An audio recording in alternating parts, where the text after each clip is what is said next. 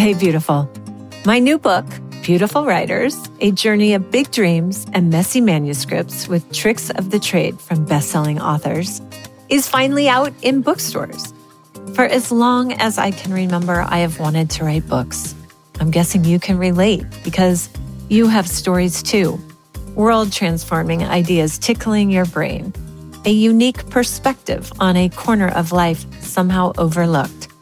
Perhaps a tale that won't stop unfurling its chapters inside your mind. The dream, the ache to write, has been thrumming through your veins for longer than you can recall. And yet, something, time, confidence, life, is holding you back. Well, not anymore, if I have something to say about it. I hope you'll pick up a copy of Beautiful Writers and let me know what you think. Now, let's start the show.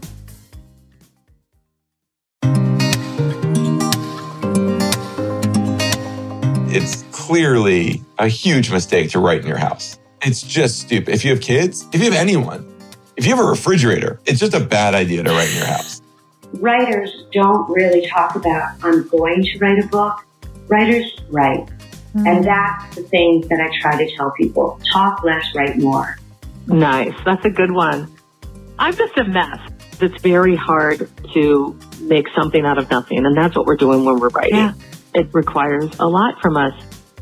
I have rules. When my door is closed, leave me alone. I'm off limits. So you have an hour, make it a sacred hour. If you can do that every day at the same time, it's amazing what can happen.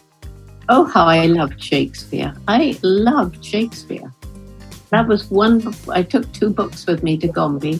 Didn't actually have much time to read it because I was writing up my field notes by a lantern late into the night. But I took Shakespeare with me because I didn't want to be without him. Times have changed so drastically, so recently, that I look at my books, even books like State of Arthur and Bel Canto. I look at those books and I think, I'm not sure that I could start out today writing those books. I have noticed that we don't like to talk about slavery in America too much. And I think it doesn't fit with our sense of ourselves as Americans, the winners. Tagore said every child that is born is proof that God has not given up on human beings.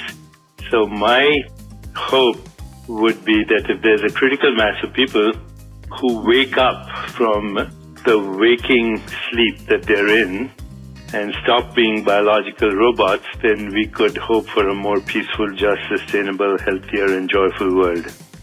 When I sign up writers, I think of them all as being like I'm assembling this team of superheroes, right? And each one of them has some kind of special superpower that they're going to bring to this process that we have in front of us of changing this country.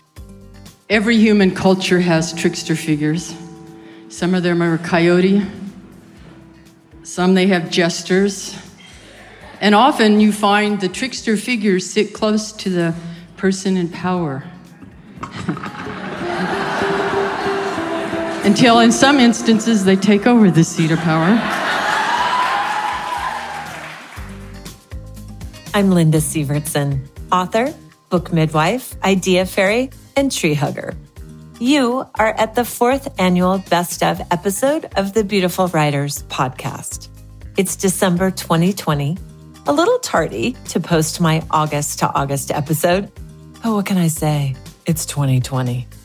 Not that I haven't been productive. I did take the break from not being able to travel to my writing retreats to finally finish my book proposal and a third of my manuscript for a book based on this show. My agent and I have been taking Zoom meetings with publishers for the Beautiful Writers Live since last month. And I'm super excited that I have found my tree-hugging dream team, which is no small feat in an industry dominated by paper. I will have a lot more to share on that subject once our contractual ink dries. But dream teams aside, this has been an intense year for all of us. So much loss and sadness and meaning and beauty all mashed together. I wanted to create a comforting kind of writer's survival guide for this show, to fill this episode with the most delightful and helpful kick-ass advice and inspiration from writers who know how to deliver no matter what. Cheryl Strayed, Deepak Chopra, Terry McMillan, Sue Monk Kidd, and many more of our most beloved authors share how to unlock your flow in the toughest of times. Sometimes all you need is to know that it's hard for them too, to focus and deliver when the world is mad. I hope they'll make you smile and laugh and feel more courageous, as they've done for me. Because if we can't believe in our dreams right now, when? I, for one, had always been too intimidated to ask Joy Harjo, the Poet Laureate of the United States, to come on this show. Same with Dr. Jane Goodall and Chris Jackson, the renowned publisher of authors like Ta-Nehisi Coates, Jay-Z, Valerie Kaur, and Trevor Noah. But after the urgency of this year, it just felt scarier not to ask. So I did, and had some of the most meaningful conversations I've ever had. If there's anything I know about you, it's that you're here to create beauty in this world. And to do that, to wield the power of your pen, you need tools for collapsing time and dodging drama and doom scrolling, for starters. Because saving the world, saving readers, heck, saving yourself by living creatively makes for a very good life. This is a long episode, 2 hours, but it's been a while and these people are so special. Take your time. Listen in sections if needed. Savor them. In 3 parts, we'll be focusing on topics that affect all writers: time, habits, and vision, as in mission. As we go, you'll hear a few bits from audiobooks, a film, and a stage performance, all of which I'll credit at the time so you know what's what. Let's kick this off with Cheryl Strayed, New York Times bestselling author of Wild, Brave Enough, and Tiny Beautiful Things, Advice on Love and Life from Dear Sugar, as Cheryl discusses the challenges of being a writer and wife and mother simultaneously. Welcome. I have really been grappling with this so hard lately because I have no idea. I wish somebody would tell me how actually this is done, how you're a writer and also a mother and a member of a domestic unit, a domestic family. I guess that's what it's called. I just wish everyone would go to boarding school or something. But, I really don't know the answer to it. And all I can say is I'm trying lately to take advice that I've occasionally given is sugar. And that is to remember to take the long view, because I have a book due. I have all these projects in the works that I'm trying to finish. And I'm in the slow lane because I also have to do things like figure out what's for dinner every night and figure out how to get so-and-so to basketball and the other one to the guitar lesson, that kind of thing. And I'm like, okay, well, this too shall pass. To take the long view and realize this is just an era of my life. In 5 or 6 years' time, my kids will be off at college, hopefully, if not in prison, in college. And in that same way when they were toddlers, where those days felt endless, where it was just like trying to get people to nap and trying to get people to eat their vegetables. You thought they'd never end, and then they ended. And then now it's this other part. And so I think what I have to remember is that I'll look back on these days and smile. I won't feel the sense of panic and despair that I sometimes feel when it comes to making time for my work. Time, the great challenge for all of us, right? We're going to hear some of the many different ways in which authors safeguard their time. We can have life-changing, earth-saving stories to tell, but if we don't get them down and out into the world, they can't work their magic. We'll get back to Cheryl Strayed, who continues to be delightfully honest about her challenges staying focused. But for now, let's hear from best-selling humorist and former Time magazine columnist Joel Stein. He came on while on tour for his latest book, In Defense of Elitism, which is about embracing reason and science and good old-fashioned book learning. Talk about being efficient with his time. Joel had also just published an article on reputation for Town & Country magazine, a second article on impeachment for the Washington Post, and a third on the Democratic field for the New York Times. Here he is talking about the evils of working from home, his favorite time of day to write, and his hack for keeping track of his many ideas. It's clearly a huge mistake to write in your house. And I don't abide by that. I built a home office, which now I feel committed to.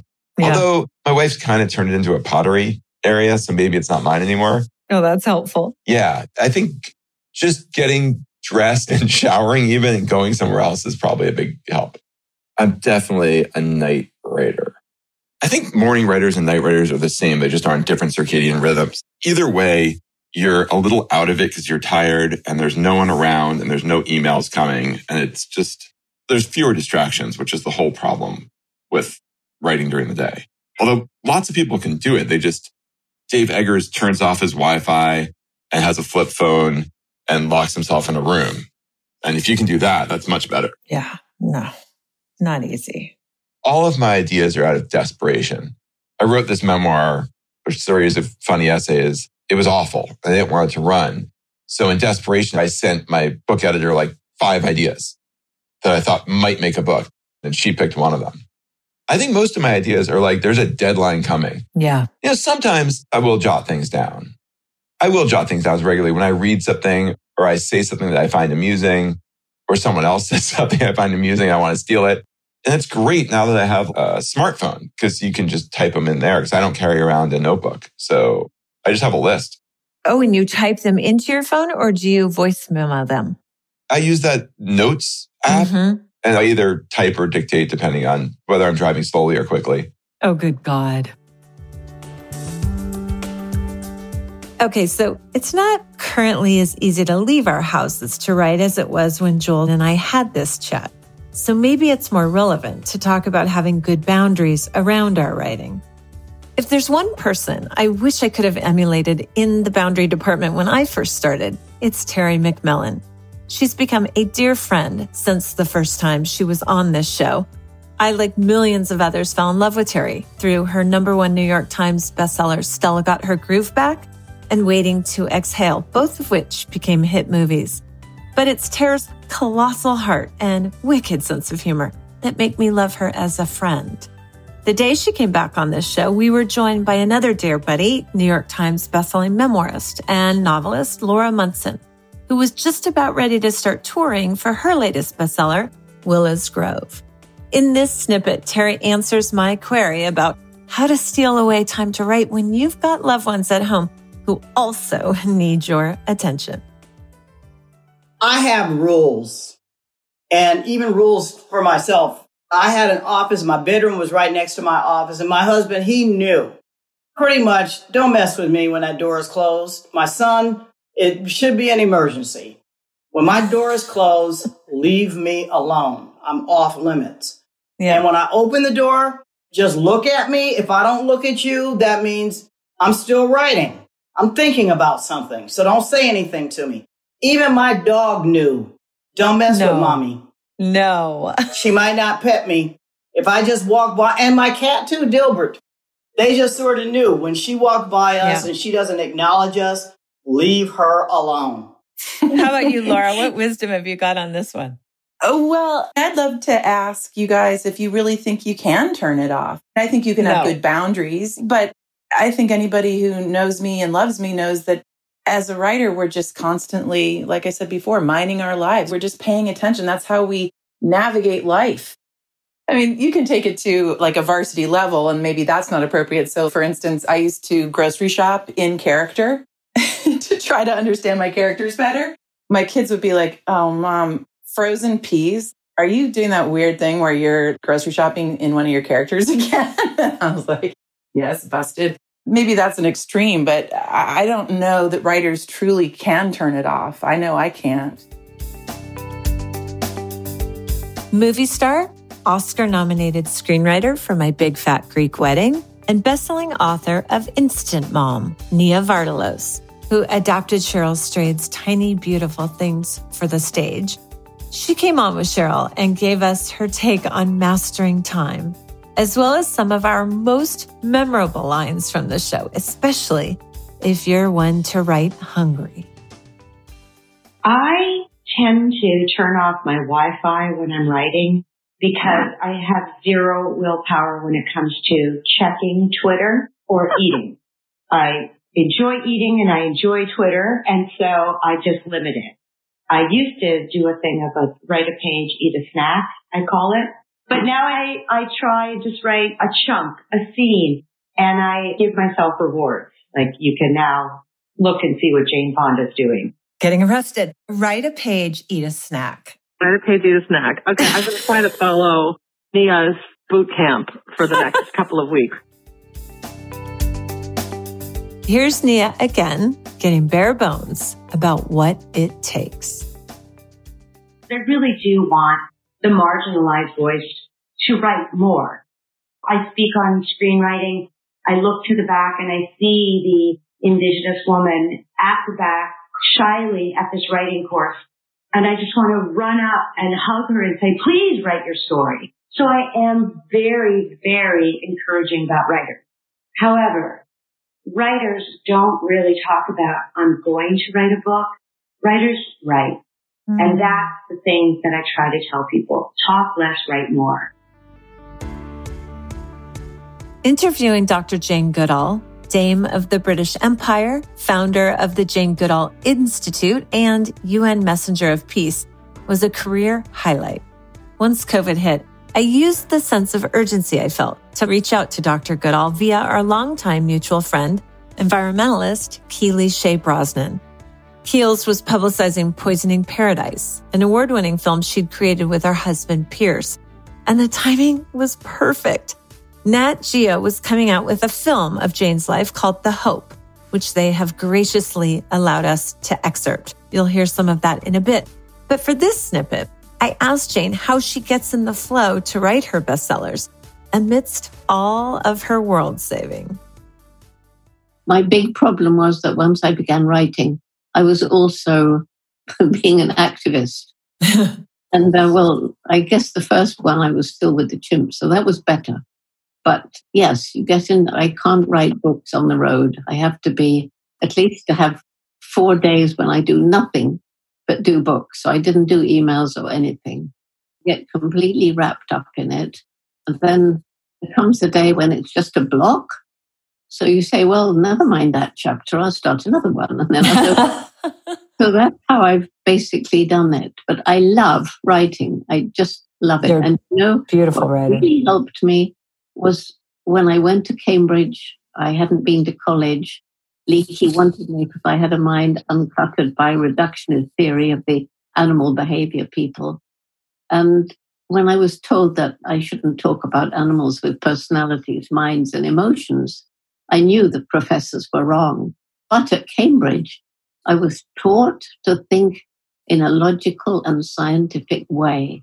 So I could carry on with what was then rather revolutionary, talking about animals as individuals, which wasn't done in animal behavior at the time, but to apply this logical way of thinking. And I think that's helped my writing.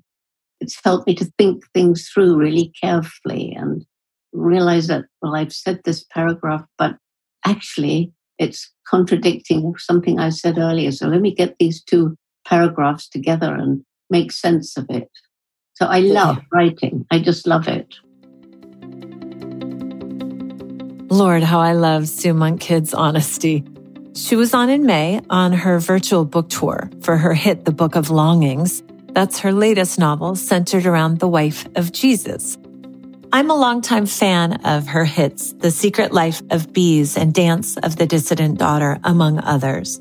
Sue was joined on this episode by her dear friend, fellow bestseller Ann Patchett, whose latest novel, The Dutch House, was a finalist for the 2020 Pulitzer Prize in Fiction. Here Sue is telling us about her writing cave and how she sneaks away for solitude. Sue, where is your writing cave right now? Or do you not need one since you're in promotion time versus writing time? No, I need one all the time. I have a room upstairs that I converted into what I call my study. My husband says, "What are you studying up there?" but it's my study.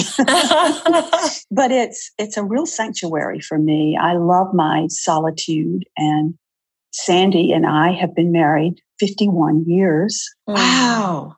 Yeah, I wanted you to be wowed by that. Because really beautiful. I married at 20. This is the kind of craziness we did in the 60s. Well, you were Southern Baptist. Yep. Yeah. I mean, you had to be engaged before you left college back then. It was a strange time. But at any rate, we have a wonderful rhythm too. He lets me have my solitude and my time and without, similar to what you were describing, Anne. And I think that's beautiful. And right now I'm hearing from so many women who are talking about the need to have some time for themselves. They struggle with that, particularly younger women. It's just like a theme about, particularly among writers. It's an ache. Yeah, it's an ache. It's a longing. And I remember that when I had 2 toddlers. It's very hard. Oh, yeah. Did you ever feel like you were stealing time? You know, I used to eye the door and I would feel so guilty because I loved my kid and I loved my husband. But that desire to write was so all-encompassing that I just couldn't wait to get away from them. Did you feel like that? Oh, yes. Why am I whispering? I don't know. And did you feel guilty? And how did you rectify that? I think it is some kind of innate conflict. If you go the mothering route, it just seems to be there. If you're with the child, you want to be writing. If you're writing, you need to be with the child. Oh, totally. It was just hard. And fortunately, it's relatively temporary, I guess. Only 18 years. Yeah, it feels like forever. My daughter likes to tell the story of when I forget to pick her up at school. She would be the last child out there because I was in my writing room. And she said, I'm going to be on a therapist's couch because of you never thought to come get me. I've got a few more time wranglers for you. I was literary matchmaking, something that totally lights me up, whether I'm connecting a client with their dream agent or putting authors together for the show who've always loved each other, but who have yet to meet. That was the case with Glennon Doyle and her idol Anne Lamott. It's also a total thrill to bring on writers who are close in real life, but who haven't had a chance to do a podcast together, as was the case with Nia Vardalos and Cheryl Strayed, or in this instance, besties Dani Shapiro and Gabby Bernstein. I loved bringing Dani and Gabby back pre-COVID. They were touring for their latest New York Times bestsellers, Inheritance in Dani's case, and Super Attractor for Gabby. With over a dozen bestsellers between them, these two are pro time wranglers. The one thing that I would say, because I've had a lot of students who are working a couple of jobs or they have young kids or both, is that it's not either or. Don't compare your life as it is today with somebody who's been doing this for 20 years or longer. I have students who, one I'm thinking of in particular, who was a psychologist and an AIDS researcher and had 2 young children. And she wrote both of her first novels, which have both been published, in the hours of like 5 to 6:30 every morning before her household woke up. And she just created this absolutely sacred, disciplined space where that was going to be her time. And that was when she was going to get her writing done. And one of the things I will say to people is just touch your project every day. It doesn't mean you're going to have the whole day to do your work. Sometimes those are the worst days, actually, when you have the whole day to do your work. Because then suddenly, like, totally.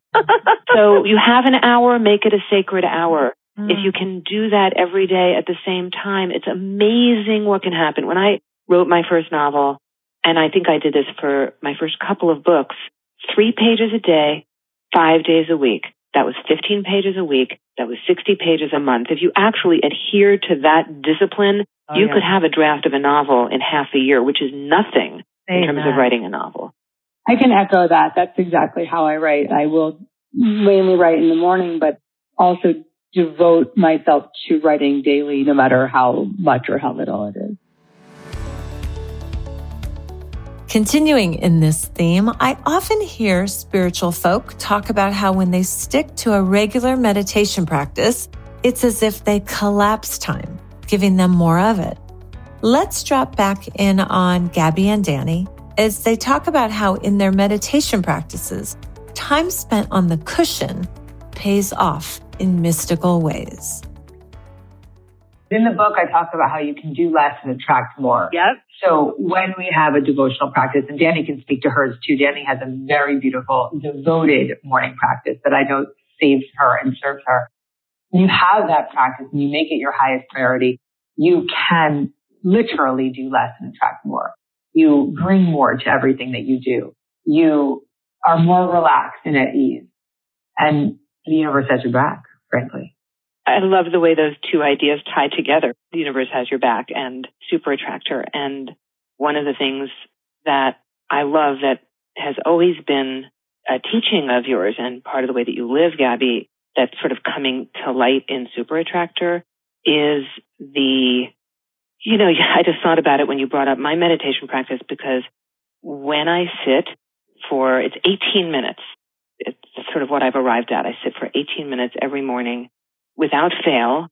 And those 18 minutes, which are really not very many minutes when you think about it, right, set up this, like my day has more hours in it. My mind has more freedom. We all have our ways of navigating this pandemic. Some deal with stress by falling into self-sabotage, thwarting even their best laid plans, while others find themselves more focused than ever on self-care. I have a friend who, no longer able to go to the gym, started walking and now walks miles every day. He lost weight and feels healthier and happier than he did prior to the pandemic. Some of us right now can't meditate for nothing, and yet others say that meditation has been a lifeline to getting them through this. During my interview with Gabby Bernstein, I mentioned that when her friend Deepak Chopra was on this show, he talked about meditating for hours every day, and Gabby said, well, that's how you author 90 books, right? Which got me thinking more about how this practice of sitting still accelerates creativity, something Deepak explained more fully on his episode. Meditation done properly takes you beyond thought. And meditation is not a mental experience. It's an experience that allows you to actually go to the source of thought, which in Eastern wisdom traditions is called consciousness. So consciousness is that which makes any experience possible, including the experience that we call thinking. And of course, perception and everything else that is associated with the mind. And yet meditation is actually decreasing mental activity and ultimately transcending mental activity, where all creativity lies. 99% of our thoughts are actually not original, unless you're, once in a while, an Einstein or a Mozart or a Beethoven or a great writer comes along and they say something original. But 99.99% of our thoughts are recycled. They're recycled from other people's thoughts, social media, news, everything from movies to newspapers to social interactions. So actually the same mental structures have been recycling for thousands of years. Meditation allows you to occasionally go beyond these structures of thought.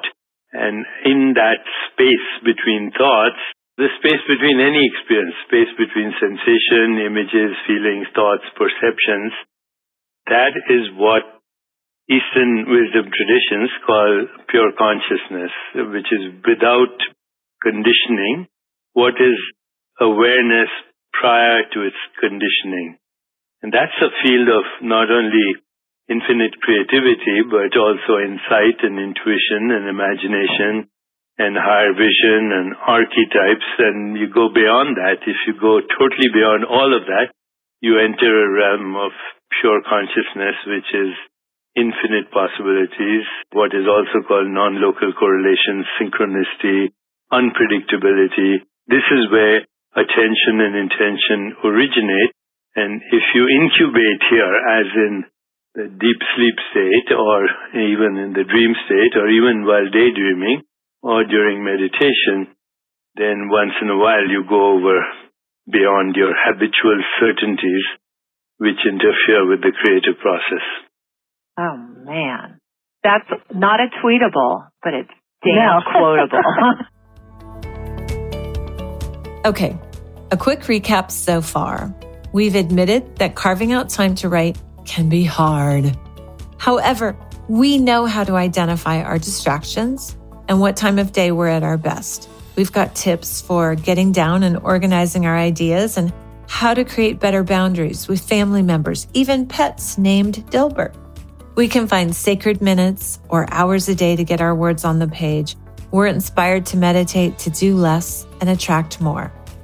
Now that that's all handled, phew, let's focus on habits, mental and physical. I want to begin with the thoughts we think. According to Kelly Noonan Gores, the director, writer, and star of the global phenom, The Heal documentary and book, as of last year, 133 million Americans were living with a chronic disease. That's nearly half of us, with 81 million having multiple conditions. Healing is on all of our minds lately, and Kelly gathers together leading scientists, doctors, and spiritual teachers to show how our thoughts, beliefs, and emotions have a huge impact on our health. For her episode, I partnered Kelly with Anita Moorjani, whose international bestseller, Dying to Be Me, tells the story of her spontaneous healing from cancer. She was riddled for years with tumors, only to walk out of the hospital completely cancer-free after a near-death experience. It's the story that first inspired Kelly to write her film, and in this clip, we see how Kelly embraced the creative habit of listening to her heart and following where it told her to go. I'd go to Agape, and Michael Beckwith would be giving a sermon. He'd be telling me whatever that thing that lights you up, whatever that calling is, that vision that you have in your heart, God gives you that, but he also gives you it, God. The divine gives you that with all of the means and the ways to make it happen. It's like within every acorn is an oak tree and a forest of oak trees. So I think all of these serendipitous things that happened as this seed was marinating and germinating, it just kept strengthening my call. And at the same time, I was learning to pay attention to the things that made me light up inside to talk about, my passion. And I would follow that. And I'd follow that with the confidence knowing, okay, if this is a vision in my heart, if this is a calling, the way will be shown to me to get it done. Because you don't get ignited that much in your heart. You don't have a passion without the ability to see it through to what you want it to become. Anita, too, has this habit of fierce optimism in her thinking, of seeing what she wants and believing in her dreams. A direct byproduct, she says, of her near-death experience. In this part of our chat, we were talking about avoiding toxins and the electronic pollution we can't see, but it does feel relevant to health concerns in general.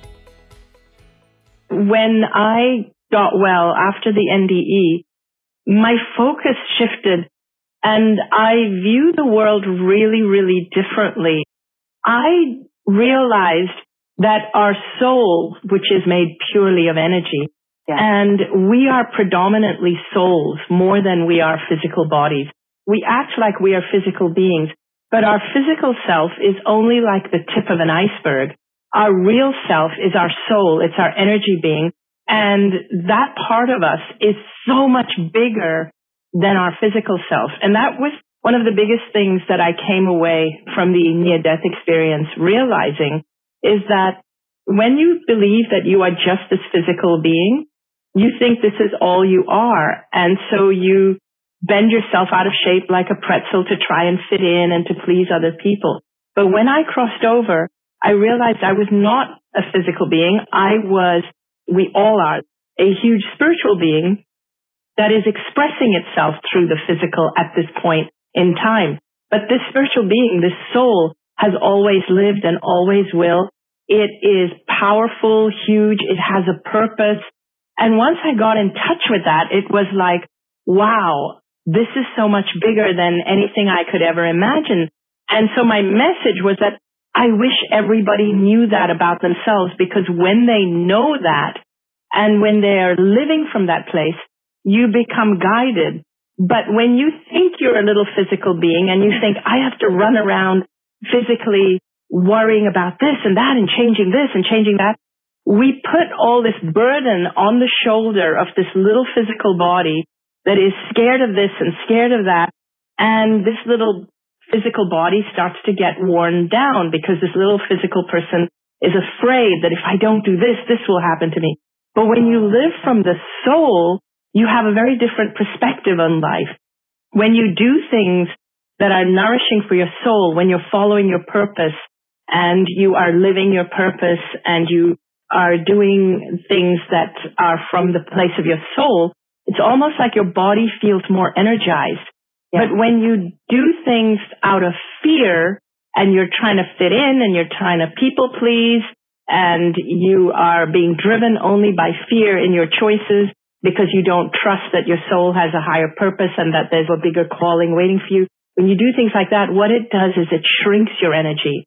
Amen. But when thank you, and when my energy is expanded, I'm also more guided to be in the right place at the right time for synchronicities to take place. And I think you're more resistant. Your immune system's stronger, but also those things don't enter your field because your energy is so strong. So you're less affected by these pathogens, toxins, and invisible waves out there. This story from Joel Stein, to me, epitomizes the habit of believing you're worthy of telling a story, or lots of them, no matter what kind of hater you may encounter. So what I remember is having written a pilot for Fox, living in New York City, a sitcom. And Fox, because the Writers Guild had to fly me first class. It was non-negotiable. I had to fly first class back to LA for meetings. And so I was flying first class. And I was friends with this woman through a friend of mine in LA named Stacey Williams, who had been a Sports Illustrated swimsuit model. And apparently she was on this flight and she saw me. She was flying first class for some Sports Illustrated thing. And she said, we should sit next to each other. And I was like, this can't be my life. Like, I'm flying to Fox for a pilot and there's a Sports Illustrated swimsuit model who wants to sit next to me. Like, this plane is going down for sure. Like, this is the end for me. So she asks the flight attendant if she can sit next to me. And he said, let me ask the person who's supposed to sit there. It's Vidal Gore. And I was like, oh, you must mean Gore Vidal. He's like, nope, the manifest says Vidal Gore. I was like, I doubt there's a Vidal Gore. So Gore Vidal comes in and he graciously agrees to sit with someone else who he enjoys talking to much more. And then as we're leaving the flight, I thank him. And I say, actually, I know people who you're friends with and love you. And this guy, John Dickerson, I work with. And he's like, oh, yeah, you work at Time Magazine. That place has been destroyed. He's like, Walter Isaacson took it over and he's letting these young idiots write in first person about their stupid lives. And I was like, oh my God, Gore Vidal's talking about me. And literally, I am so solipsistic that all I could think was like, Gore Vidal knows who I am. This is wonderful. Then again, in talking about how some people use affirmations for success, Joel revealed that he's not always so sure of himself. So, no, I've never repeated. I don't have the confidence to even repeat an affirmation. That seems to require a lot, just to sit in a room and talk about yourself in third person and how you're going to be awesome. If I could do that, I wouldn't need to do that. Sometimes our confidence, our sense of belief in ourselves, looks a bit like disbelief or winging it, as you'll see here from Dani Shapiro. It's funny, Linda, when you were asking Gabby, like, do you have a prayer or a thing you say to yourself when you sit down to write? I thought to myself, usually I had this realization when I was looking at a lot of pieces that I'd written over the last bunch of years, all of which have worked out. But I thought to myself, you know what I always say to myself when I'm beginning each one of these? Here goes nothing. Oh, you're kidding. No. I don't think I do that as much anymore, but I think it's morphed actually into, and my students wanted to put this on t-shirts for themselves, fuck it, be fearless. Which is like a close cousin to Here Goes Nothing, because it's like, Here Goes Nothing means, you know what, I'm just pushing off from the depths of that place that it's finally where the beginning of fearlessness comes from. Here's a story I bet you haven't heard before. Few things are as lauded in our society as having an MD in front of your name. But when Deepak Chopra was publicizing his first book, Quantum Healing, he asked his publicist at the time, Ariel Ford, to take the MD off of his name when promoting his book. Huh? Ariel, who helped bring to fame authors like Marianne Williamson, Wayne Dyer, Neil Donald Walsh, and Deepak, is a longtime mutual friend of us both. And it was so much fun to have her join us on this episode. Even though it had a good review at the New England Journal of Medicine, it was basically vilified by the American medical establishment as being fraudulent, that I was co-opting the word quantum, and that I had no business even using the phrase quantum healing.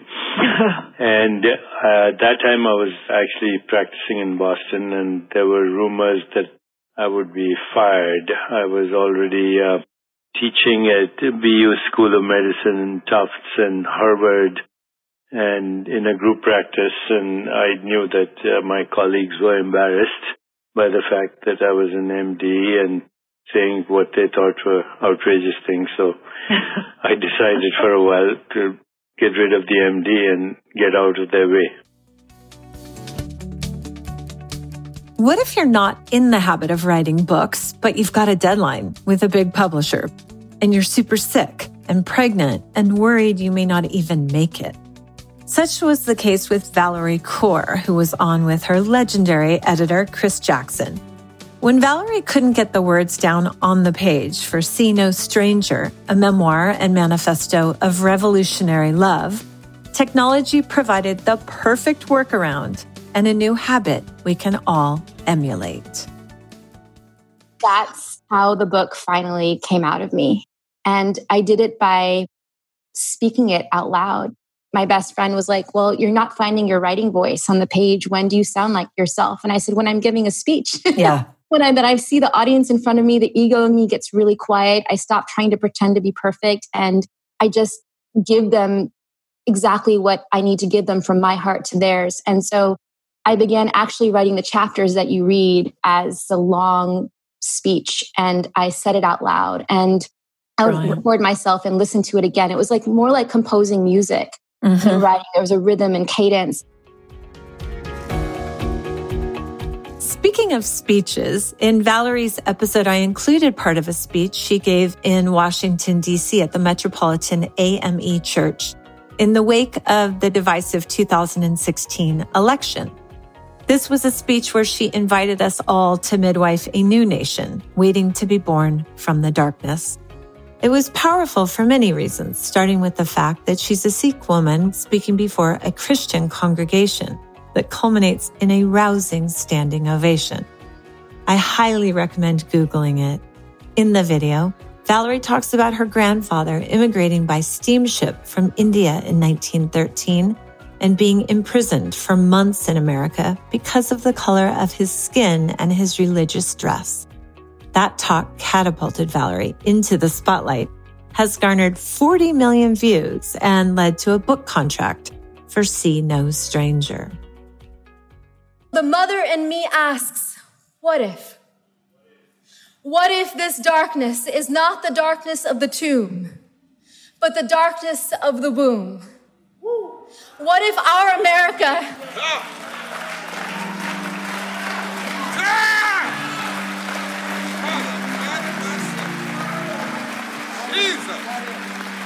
What if our America is not dead, but a country that is waiting to be born? What if the story of America is one long labor? What if all of our grandfathers and grandmothers are standing behind us now, those who survived occupation and genocide, slavery and Jim Crow, detentions and political assault? What if they're whispering in our ear today, tonight, you are brave? What if this is our nation's great transition?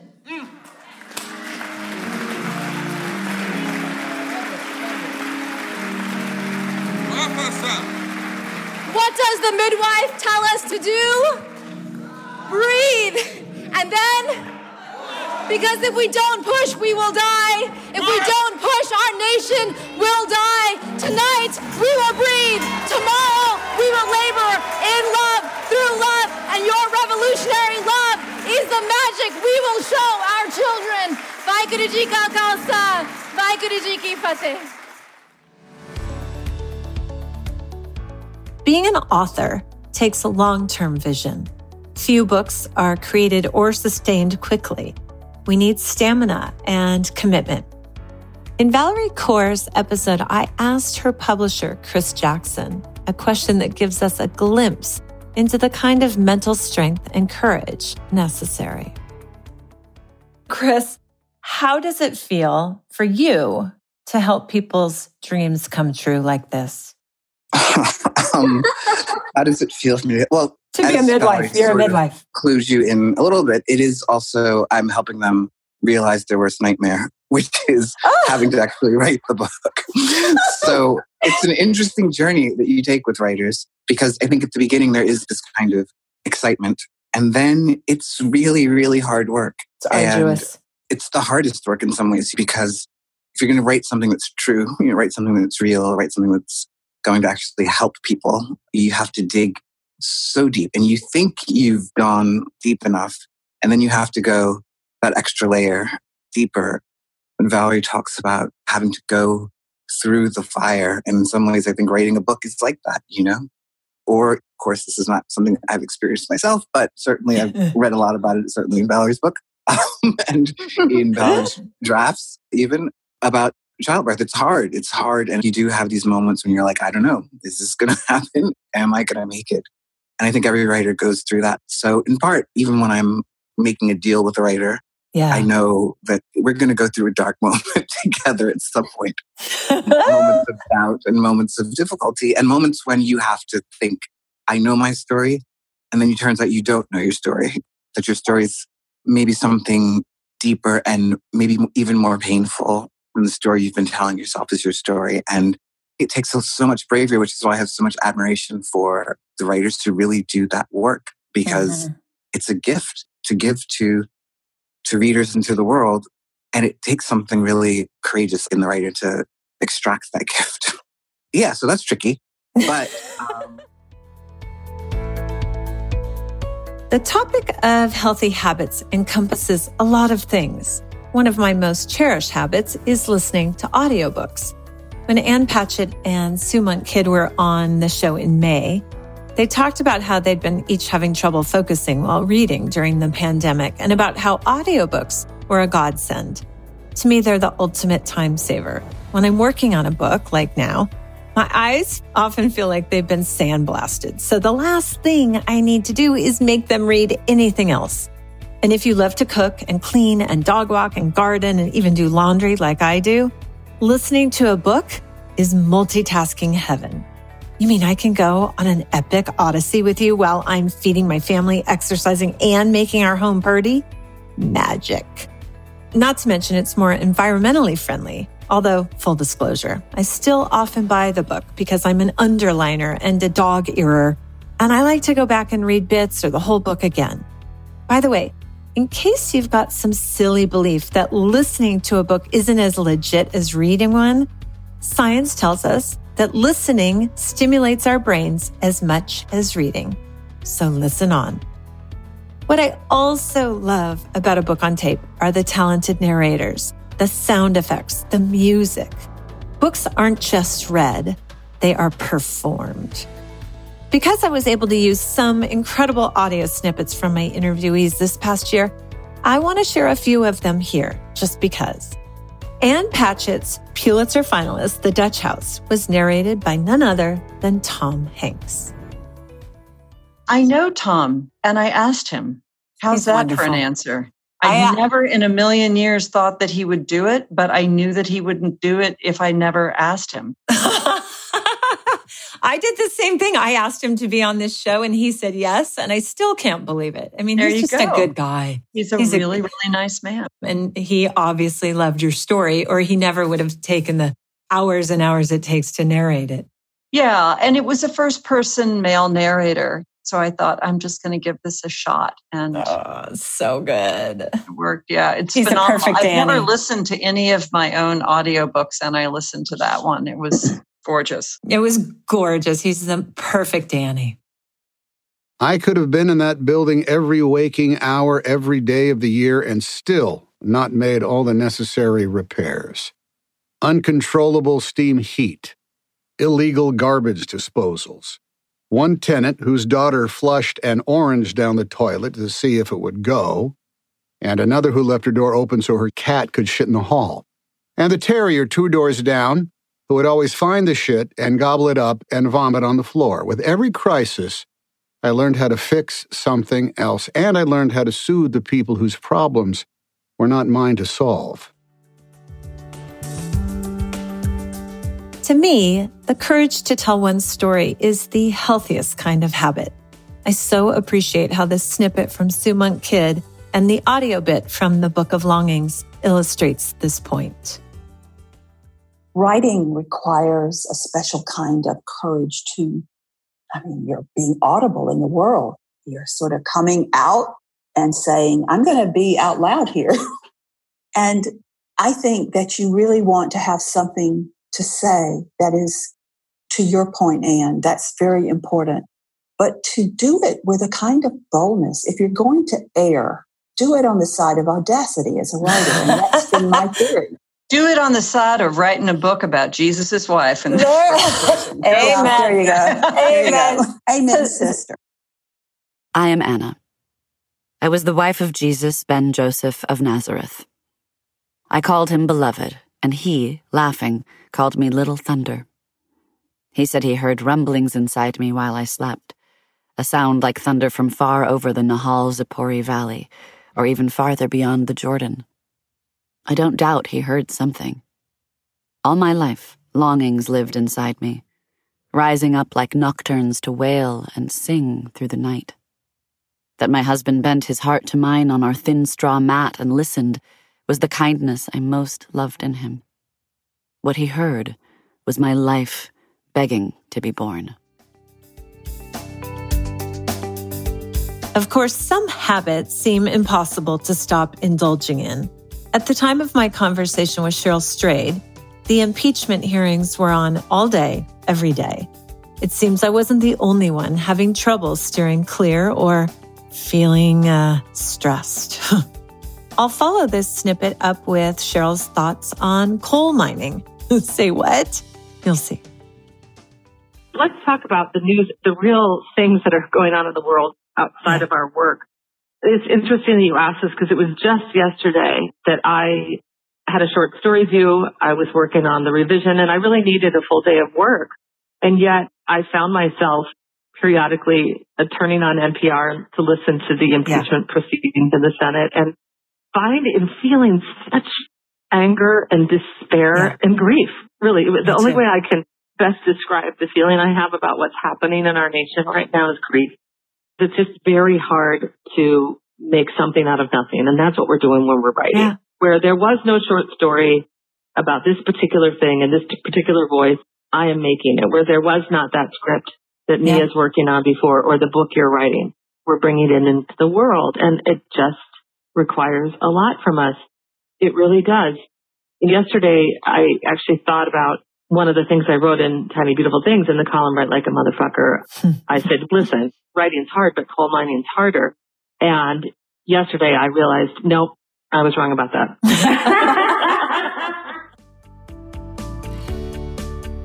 Not only do I admire Terry McMillan's boundary keeping with regard to her writing time, but she's one hell of a role model with the way she takes care of her body. I was blessed to host Terry at one of my retreats in Carmel, where she was working on and read to us pages from her latest bestseller, It's Not All Downhill From Here. During the week, we all noticed that Terry didn't have wine in the evenings. She did not touch dessert. I don't even remember her having a piece of bread. Like her lead character, a senior named Laretha, who's just lost her husband, Terry still has a ton of plans. Seeing as how she signed a 2-book deal with Ballantine in November, and ABC is producing a Waiting to Exhale reboot, it's a mighty good thing she's so disciplined with her habits. I wanted to be able to write about a character who was pushing 70 because for a lot of young people, 60 is old. And I just realized a couple of years ago when I thought about my mother died at 59 and how many of my friends and even family members are gone, and some of them didn't even make 60 or barely over 60. And I just started thinking, there are a lot of bad habits I used to have, but not for long. They weren't long-term bad habits, but they're, back in the day when we were younger, we did a few illegal things. And I knew how to say no. And as a matter of fact, tomorrow will make 38 years since I've had a drink. And I just gave up stuff. I stopped eating sugar, among other things. And I just realized I feel better now than I did 10 years ago. Yeah. And I like the way that I look for my age, and I haven't had surgery. And I just think that, I'm not trying to look 50, but there are things that I realize that I still have a lot of time left to do. And whatever time that I do have, I'm going to give it all I've got. And that's an understanding, something that I've come to realize, because I just feel good inside. And I think if you feel good inside, you look good outside. And there are things that we have to do, be willing to do, to treat ourselves like we're special and like we're living like we mean it. And because one day we're all going to be dead. And my attitude is I want to slide into home. Ever since my friend Kelly Noonan Gores made her film Heal and wrote the corresponding best-selling book, she has become even more of an encyclopedia of alternative healing. She's her own best advertisement for health, too, with a grateful heart, stunning beauty, and boundless energy. I'd follow her just about anywhere. My claim to fame here is that I'm the one who told Kelly years ago about earthing, which she's since fallen in love with. Earthing? If you're thinking, WTF, Linda, I'll let Kelly tell you a bit more about it and encourage you to try it yourself by going outside with bare feet or learning more how to access the healing energy inside if you're in the snow over at earthing.com, #not an ad. Kelly brought up earthing on the show, along with meditation and running, when I asked her about her favorite ways to rest and repair. So earthing is going out and taking off your shoes and connecting the soles of your feet to the grass or the sand or the dirt, anything that's directly in contact with the earth. And by doing that, you tap into the negative ions that the earth is giving off, and nature is very healing. So when you connect with nature in that way, when you're putting your bare feet onto the earth, it lowers inflammation, it lowers blood pressure, it removes free radicals. And it feels good instantly. Exactly. Writers write. And as a rule, they also read a lot. But I've come across several successful speakers turned writers who safeguard their voice on the page by not reading too much. They're concerned about being too heavily influenced by other people's storytelling style.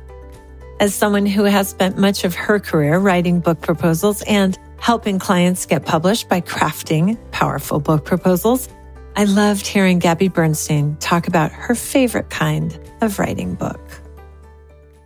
Gabby, you are a student of life and spirit, and I'm assuming that you've been a student of your art as well. Your books just keep getting better and better. Is there any particular writing book, aside from Danny's Still Writing, which is a Bible of the field? Yes. Is there any particular writing book or books that helped you in your process? The only book I ever specifically read for writing was How to Write a Book Proposal. And so I purposefully avoided being told how to write Because what was most important to me was to write as I speak and to write in my voice. And as soon as I started to try to be anything but that, I lost what made my books good. So my books are not a literary masterpiece or a Dani Shapiro experience, but they are a transmission of what I know to be true and what comes through me. And stories. So for me, it's been very beneficial not to try to be anything but my writing, what I hear coming through. Well, and I think that's your genius. I think that's absolutely your genius and the reason why you have millions of readers, because it is just a Gabby experience. We're getting you on the page exactly like we get you in person. And that's what people want. That's why they followed you as a speaker, and that's why they read all your books.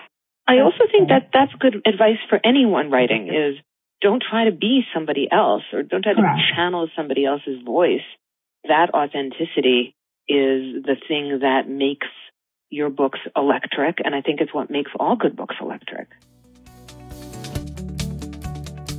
Okay, before we head into the final third of this best of episode, let's do another quickie wrap-up. We've covered many of the mental and physical habits that support a writer's life. We went over your calling, the vision that lights you up, and having the faith that you indeed have the means to make it happen. We were reminded that our souls are pure energy with a purpose and that they're powerful and huge. Knowing this expands our energy and our guidance. We saw how not every successful writer sees the virtue of affirmations, but thankfully we can stubbornly believe in ourselves nonetheless, even when the haters hate. We learned that the saying, "Here goes nothing," is a close cousin to "fuck it, be fearless." We saw that sometimes it's easier and faster to speak your book than to physically write it, and that there is great value in breathing and pushing to birth something new. While writing a book is arduous, and there will be dark moments with your publisher where you think you know your story, but you don't know your story, we have to be as courageous and brave and hardworking as a coal miner. Hopefully, you're excited to download those audiobooks, not only because they're environmentally superior, but because they're a multitasker's dream. And while you want to be tuned into what's going on and put your boots on the ground as activists and allow yourself to grieve at the state of the world when you need to, we will not let the news take over our lives or stop our creativity. We're excited to shore up our habits and live like we mean it, damn it. With discipline in the new year and our feet on the ground and gratitude on our lips. And we'll invest our time and resources when we can to study what we need to know, whether that's books or courses on grammar and craft and dialogue and characters, or creating a powerful book proposal. Goodness, we're doing it, you guys. Now I want to talk about vision in several of its forms. Using one's voice and or the power of their pen to heal something at home or in the greater world. Changing the world, really. That's what I'm talking about. I'll share some of the spiritual, environmental, and visionary things my interviewees shared with me. Moments that left me wildly entertained, covered in goosebumps, or with increased faith and certainly more than a few ahas. You'll see that I'm starting to ask questions of my interviewees in this episode and going forward about their environmental practices with regard to publishing their stories. And I am loving where this question is taking us. Few world changers or tree huggers are as iconic and effective as Dr. Jane Goodall. Here she is amongst the trees in the Nat Geo film, The Hope. Out in the forest, I had this very strong feeling of a great spiritual power out there. It was the kind of feeling that I sometimes have in one of the old cathedrals where people have been to worship year after year after year. The chimpanzees I knew in the old days are almost all gone. But one of the ones who was my real, I say friend, was Gremlin. The last time I actually saw Gremlin, she came right up to me and looked into my eyes. I mean, of course, they recognize us just as we recognize them.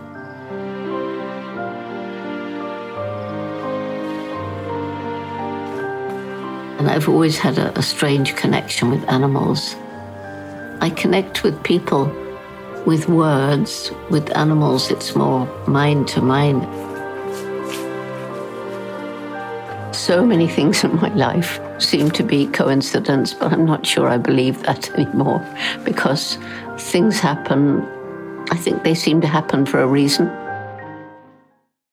Jane, I've heard you talk before about the spiritual power you felt in the forest, and that the forest to you was very much like the experience you had in cathedrals in Europe. And I want to talk about the synchronicity and the grace, because one of the reasons why people are so terrified right now is they're feeling like there is a lack of hope. There's so much corruption. Nothing's ever going to change. But if you look back on your life, Jane, and when I look back on Keely's life, there were so many synchronistic things that happened. There was so much grace. There seemed to have been a bigger picture in play. And I'm wondering, are you still hopeful about that bigger picture? I have felt for a long time that I was put onto this planet for a reason. And I think that's what keeps me going. It's a bit crazy, but I look back over my life and there were crossroads where I could go one way or the other. I never seemed to actually make those decisions. It was just this or that, and I do that without thinking why or what it will lead to. And I think I made the right decisions. It's brought me to where I am today.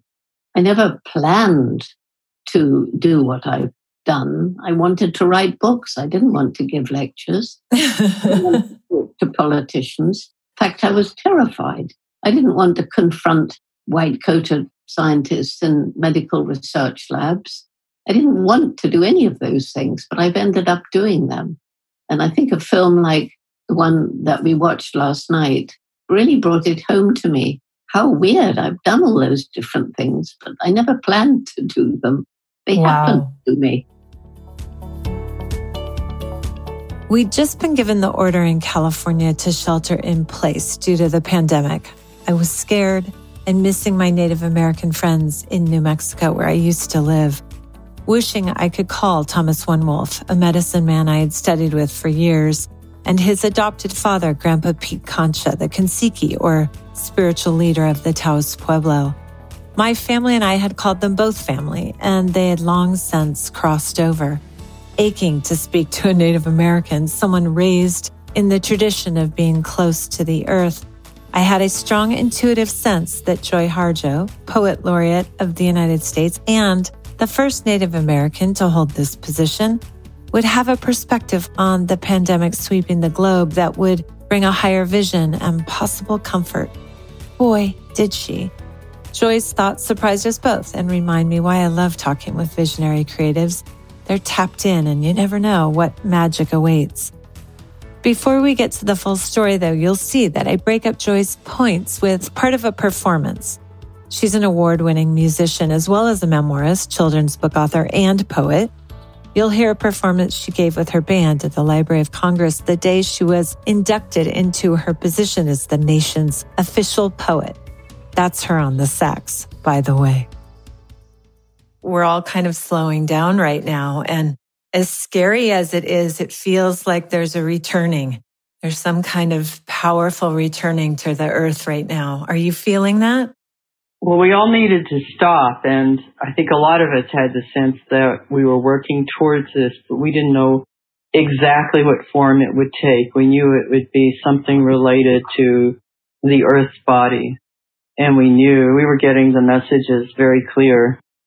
We have been getting the messages very clear for a long time. Mm-hmm. And so that it came this way it was a surprising vehicle for the stoppage.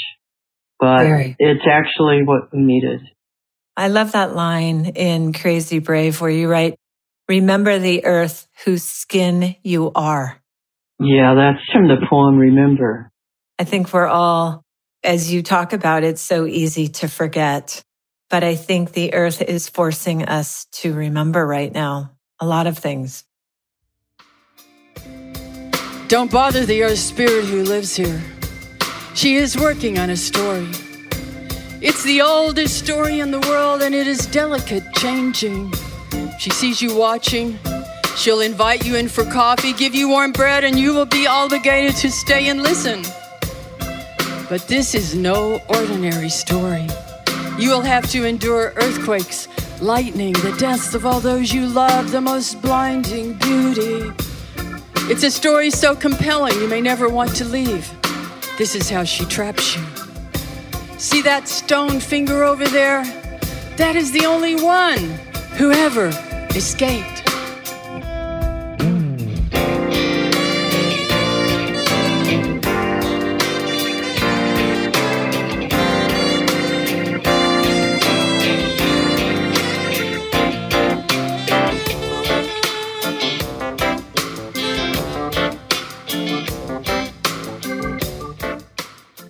Your grandmother had tuberculosis, as did my grandmother. My grandmother died of it when my mother was very young. And you wrote, I felt sadness as grief in her lungs. The grief came from tears of thousands of our tribe when we were uprooted and forced to walk the long miles west to Indian territory. And growing up with the legacy of tuberculosis in my family, my mother had great grief and she had lung problems. And I have done healing work on my lungs because I was at her bedside when she passed. And I instantly got the grief in my lungs. I just took it right from her. I took good qualities, I think, from her when she died, and I took her grief. I've done years of processing it and finally actually gave up dairy altogether because that was the final piece to get the stuff out of my lungs. It's been miraculous. But I think about that right now because we are in this place in time where people are having lung issues with this virus. And I'm wondering, again, is it our collective grief? To me, it feels like grief. I've thought of that too, because it does directly affect the lungs, and the lungs they process grief. They're the major processes of grief. And I know the first time I ever went to the Battle of Horseshoe Bend, where my grandfather and many other relatives fought against Andrew Jackson and the illegal move, and there was a massacre. I got bronchitis. I never had bronchitis before or since. And then I've almost died twice from pneumonia. But the saxophone, I realized a few years ago, helped heal my lungs.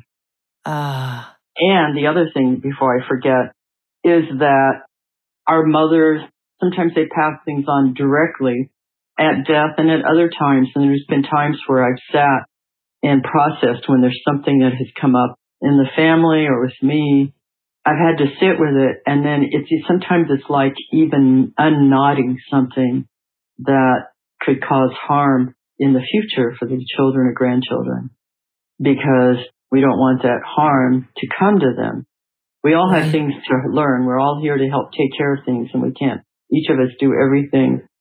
But you can consciously do that, which brings us back to this coronavirus and how it directly goes in to stop up your lungs. And I think of it, well, if you think of every human bearing a set of lungs, or one lung for some people, but we're bearing lungs that we're also part of. Maybe what we are here to do for the earth, we help clean the earth. And maybe our lungs all working together are helping. The earth has grief. No, for sure. And maybe that's what's happening here. I mean, we're processing our own grief, and certainly we have grief as a nation. And then I can't speak for tribal nation. I can't even speak for my own, but, but, as tribal nations, we have grief in this country and the history of this country, but we have grief as citizens of this earth body.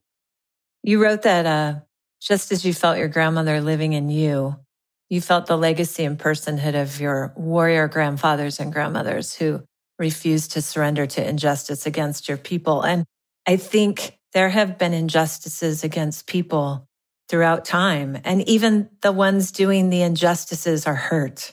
Right. We're all injured by pain that we cause or that's perpetrated against us. So I think that's an interesting idea that you've just put forth, that we're maybe healing some collective human grief for ourselves and for the planet as a whole entity. Interesting. I love the image. And I think, where does that come from? I love the image of all of our lungs working together as cleaning the earth. And it's like, where does that, I keep thinking about that because it's not something I thought of before. I am in awe of activists, those who put their lives on the line for a cause. When Valerie Kaur was a first-year law student at Yale, she was asked to attend a meeting of residents who were being harassed by the police, stopped and detained without reason, sometimes being beaten and tasered. Shopkeepers watched officers waiting to harass customers outside of their stores. Families were terrified to walk or drive through parts of town. When asked whether they would tell their stories, these people who were often immigrants said no, because it was just too dangerous. Until Valerie and her friends showed up. I asked Valerie to talk about how their work helped to remake the police department and is rippling out to departments across the nation. We became a coalition that night in the church basement. The priest had put up a big piece of paper and he drew a straight line down the middle and said, "Who has the power in this town?" And the people said, "The police, the mayor." And they literally had just shown us scars on their wrists from the hands of these police officers. And then he says, "Well, who else has the power in this town?" And finally, somebody said, "Dios." And the priest says, "That's right. The people with God in their hearts have the power." And he wrote down, "This is the world as it is, and this is the world as it ought to be. And let's live into the world as it ought to be." And when people were too afraid, yes, all eyes went to the corner of the room. So first year, and I swallowed, and suddenly he's like, "Don't worry, we have our lawyers in the room."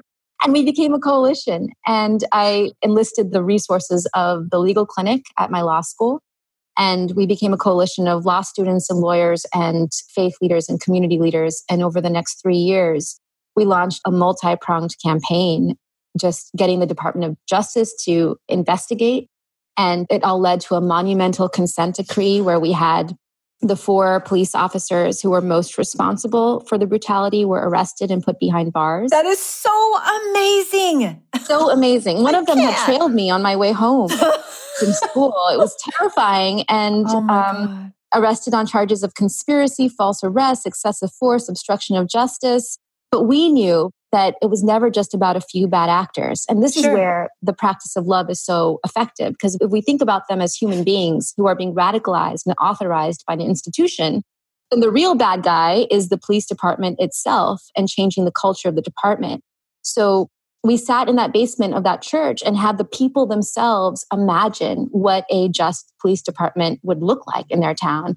And they came up with 7 demands. We got 6 of them in the consent decree and the 7th on a lawsuit that we filed afterwards. So yes, we had, over the course of those years, not only ended the reign of terror by this police department, we had reimagined the department. And then it's now been used as a model in Ferguson and Baltimore. And certainly I'm guessing Minneapolis is looking into it as they're imagining what their public safety system might look like.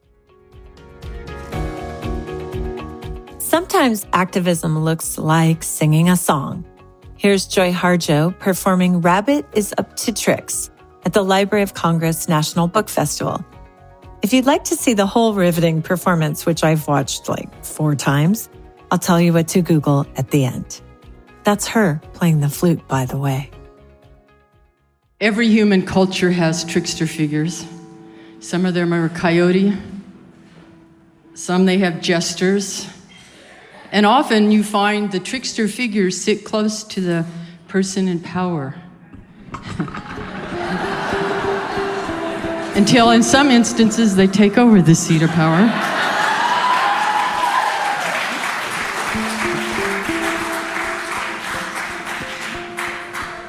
And that's all I need to say. And this is a contemporary rabbit trickster story. And you'll see what I mean.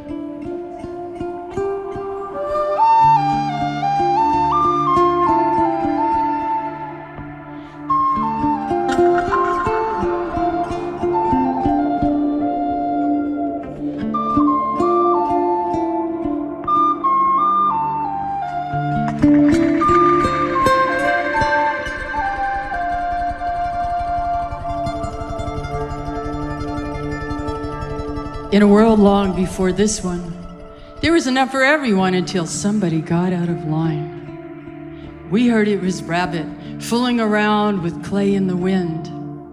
Everybody was tired of his tricks and no one would play with him, and he was lonely in this world. So Rabbit thought to make a person, and when he blew into the mouth of that crude figure to see what would happen, the clay man stood up. Rabbit showed the clay man how to steal a chicken. The clay man obeyed. Then he showed him how to steal corn. The clay man obeyed. Then he showed him how to steal someone else's wife, and that clay man obeyed. Rabbit felt important and powerful, and clay man felt important and powerful, and once that clay man started, he could not stop. Once he took that chicken, he wanted all the chickens. Once he took that corn, he wanted all the corn. And once he took that wife, well, he wanted all the wives. He was insatiable. Then he had a taste of gold. He wanted all the gold. Soon it was land or anything else he saw. His wanting only made him want more. Soon it was countries, then it was trade. The wanting infected the earth. We lost track of the purpose and meaning for life. We began to forget our songs, our stories. We could no longer see or hear our ancestors or talk with each other across the kitchen table. Forests were being mowed down all over the world to make more, and Rabbit had no place left to play. Rabbit's trick had backfired. Rabbit tried to call the clay man back, but when that clay man wouldn't listen, Rabbit realized he'd made a clay man with no ears.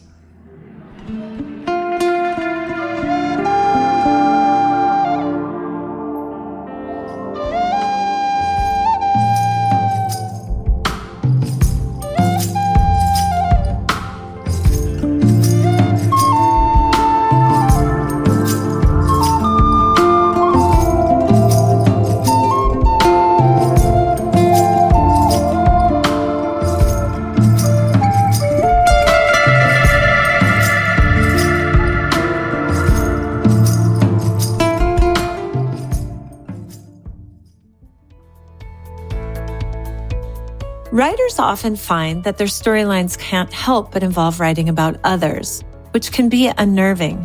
Most have no interest in hurting a soul for their creativity, particularly beloved family members. But sometimes the people closest to us surprise us the most, as was the case with Sue Monk Kidd's mother. Catch Ann Patchett's reaction here too. It's priceless. Sue, I remember hearing that when you sent your mother Dance of the Dissident Daughter, which is one of my favorite books, you didn't hear back from her for a couple of months. Were you worried? Yes, I was. You didn't hear back from her, period, or just not about the book?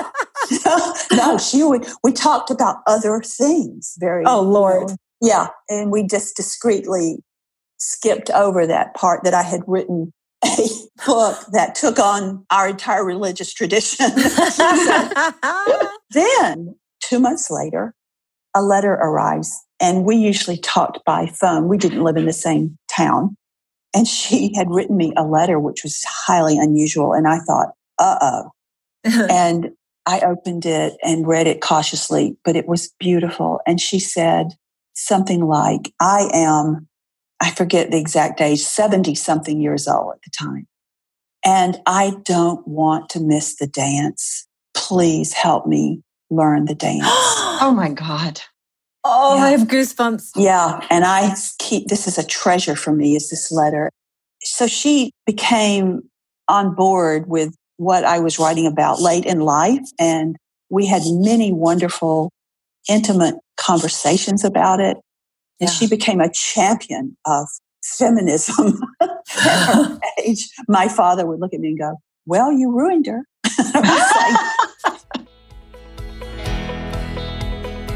Sue and Ann were talking about growing up in the Deep South. And in light of the murder of George Floyd and the following nationwide, even global protests, I had thoughts and questions. And as the owner of a popular indie bookstore in Nashville called Parnassus Books, you'll see that Anne has her own questions. Okay, so you just brought up something, Anne, that is sparking an interest for me about the South in general. And I want to give a little context about what I'm thinking. So if you look back 350 years of Europeans going something like 55,000 voyages to and from Africa, where they enslaved 400,000 Africans, most of whom ended up in the American South. And it was these men and women and their children who were responsible for much of the economic foundation of the ruling class.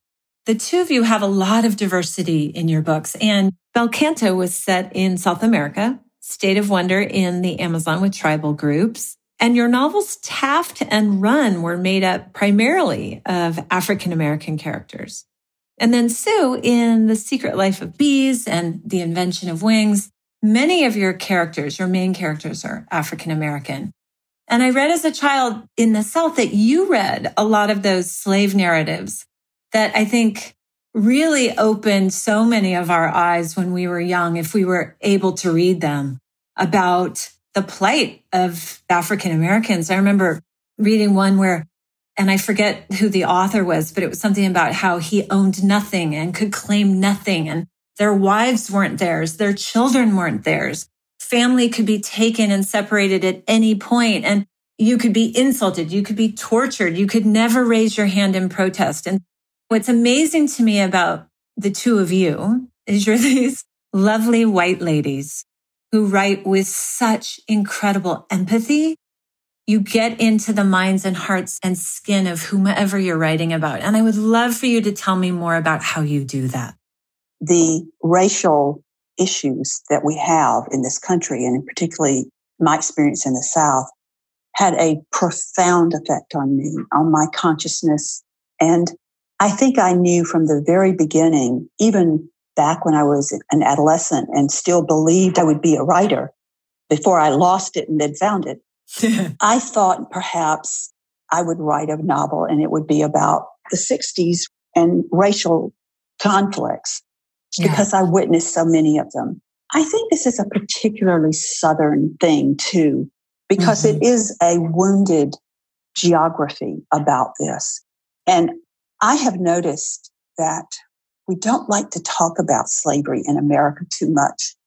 And I think it doesn't fit with our sense of ourselves as Americans, the winners, the ones who win the wars and who have all the innovation. And we have such a rarefied vision of ourselves. And this is not a good, this doesn't fit. Exactly. This whole slavery. We don't like to talk about it. But I felt like I wanted to go to ground zero to understand where this racial issue came from, and this terrible racial divide in our country. And I had dealt with it in The Secret Life of Bees in the 60s, and I wanted then to go all the way back. It was very daunting to me to write in the voice of an African-American enslaved woman, but I was very compelled to do it. And I remember something James Baldwin said, that this is a shared history, both white and Black, particularly in the South. It's a deeply shared history. And I felt I was writing my history and giving witness to my history too. And even in the Book of Longings, slavery was throughout the entire biblical period. It was everywhere. So you've continued it on into this book. Well, I can't seem to stop writing about this. I love you. or women. That's my other thing, is gender and women finding their freedom and their voice and their potential. That's a thing I can't get away from either. Not long before she arrived, I'd begun writing down the stories of the matriarchs in the scriptures.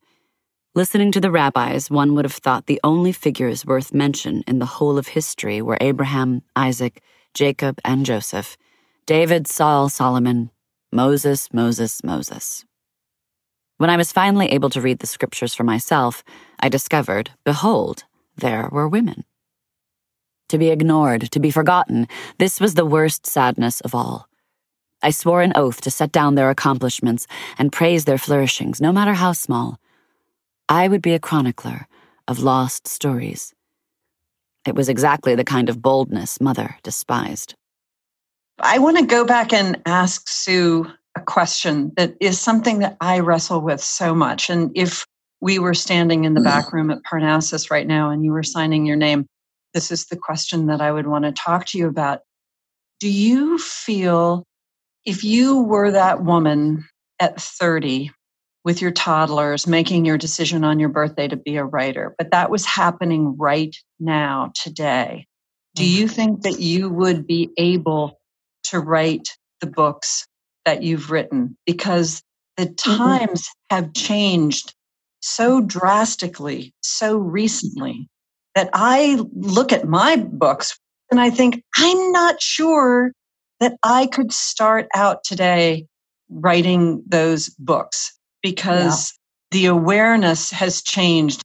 And going through this whole experience with American Dirt and who owns a story and who can tell a story. Sue, where are you coming down? Oh, wow. Yeah, I get it totally. And I agree that I probably could not have written a couple of books that I wrote today because I did write in the voice of an enslaved woman. My feeling is that if we start deciding who can imagine in a certain way and tell a certain story, we're already in a little bit of jeopardy, and we've got to think about this, how to do this, but at the same time respecting other cultures. It is just so hard. Yeah. Just that level of vitriol that's out there.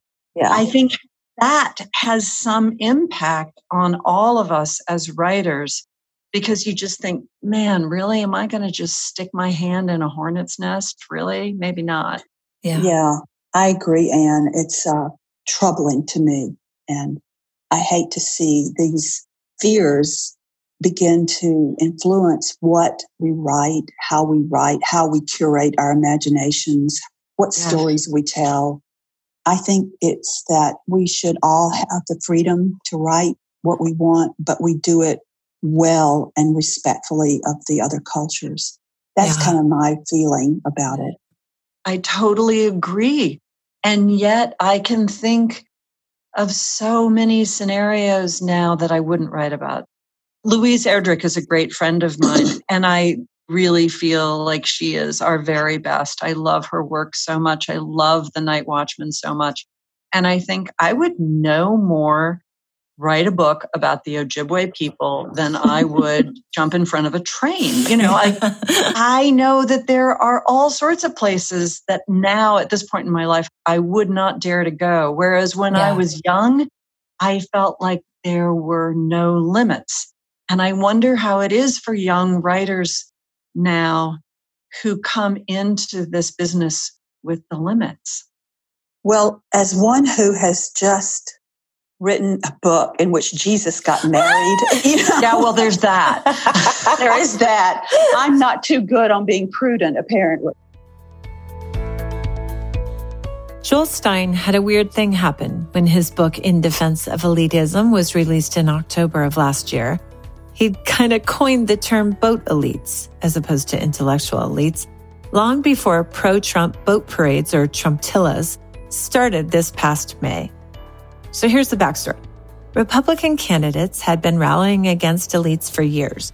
But when Trump was giving a rally in Minneapolis, he said, wait a second, we have bigger houses and boats. We should be called boat elites, which Joel ran with. Joel doesn't come out and say it in his book, but he might as well have used the term, the masses are all asses, when writing about how the majority of the world was wrong about slavery. It was wrong about empowering Nazis. It was wrong about sending Japanese Americans to internment camps. And wrong, he says, about every natural phenomenon being caused by Greek gods. In this snippet, Joel makes the argument that some of our reading habits are a mirror for the rise of strongman dictators. I wrote a piece also in the New York Times a long time ago, New York Times Online, about how adults shouldn't be reading children's literature. Harry Potter, etc. Right. I remember that piece. I was like, really? You're going to read stories about good and evil? That's the level of complexity you want to operate on? You don't want to learn about other people's lives that are somewhat more nuanced? So that does bum me out about the culture we live in today. Well, it makes everything black and white. It makes the us versus them, the evil versus good. It's simplistic. And the world, as you point out with the Eric Garcetti example, the world is not simplistic. It is all gray. There's nuance and subtlety. Yes. And that's what they call autocrats. These strong men, they call them the great simplifiers. And that's what Trump is, right? That's what conspiracy theories are. That's what fake news is. It's like, I think there's like 10 bad people in the world, probably pedophiles, probably like pizza too much. And they're out there in the world. So we got to call Ukraine and get rid of Joe Biden because he's one of them. And if we just get rid of those 8 self-dealing guys, we'll be in good shape. Right. And that's what QAnon believes. I mean, that's a really fun way of looking at the world because there's good and bad. And you're the brilliant detective who can figure it out. And it really empowers you. And it releases endorphins in your brain. As soon as you figure it out, you get a shot of dopamine and you feel better. And yeah, you've been red pilled it's amazing. I love how in that section about the dictators and the terrible simplifiers, you say the best line, democracy is government of the nerds, by the nerds, and for the nerds. And the boat elite do not respect nerds. No one respects nerds. That's why no one wants to call themselves elites, because that's what it kind of means. Oh. People are happy to say they're rich, but they're not so happy to say they're elite. That's so funny. And then on that last point, you say, boat elites take power with their fun memes and claim that instincts are more valuable than expertise acquired through our beloved rule of 10,000 hours of hard work. I wonder if anyone still wants to be a member of the intellectual elite. I'm so grateful that you're trying to bring back the positives for us. Yeah, no, we got to own it. Everyone listening to this podcast needs to own their elitism and stop denying it. I think that's the first step in getting our world back. We all have a hand in getting our world back. Jane Goodall and Keely Shea Brosnan have been on the front lines of some of the most epic environmental wins of our lifetime. And I could listen to their ideas forever. The main message is that we make a difference every day and we can make ethical choices in what we buy and eat and wear.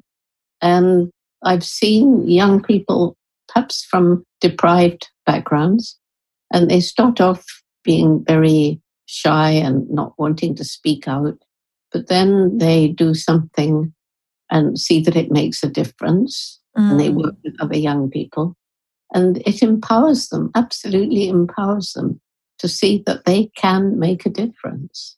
It could be by action, or it could be by speaking out about something. That's another way that you can make a difference, influencing your peers or your parents.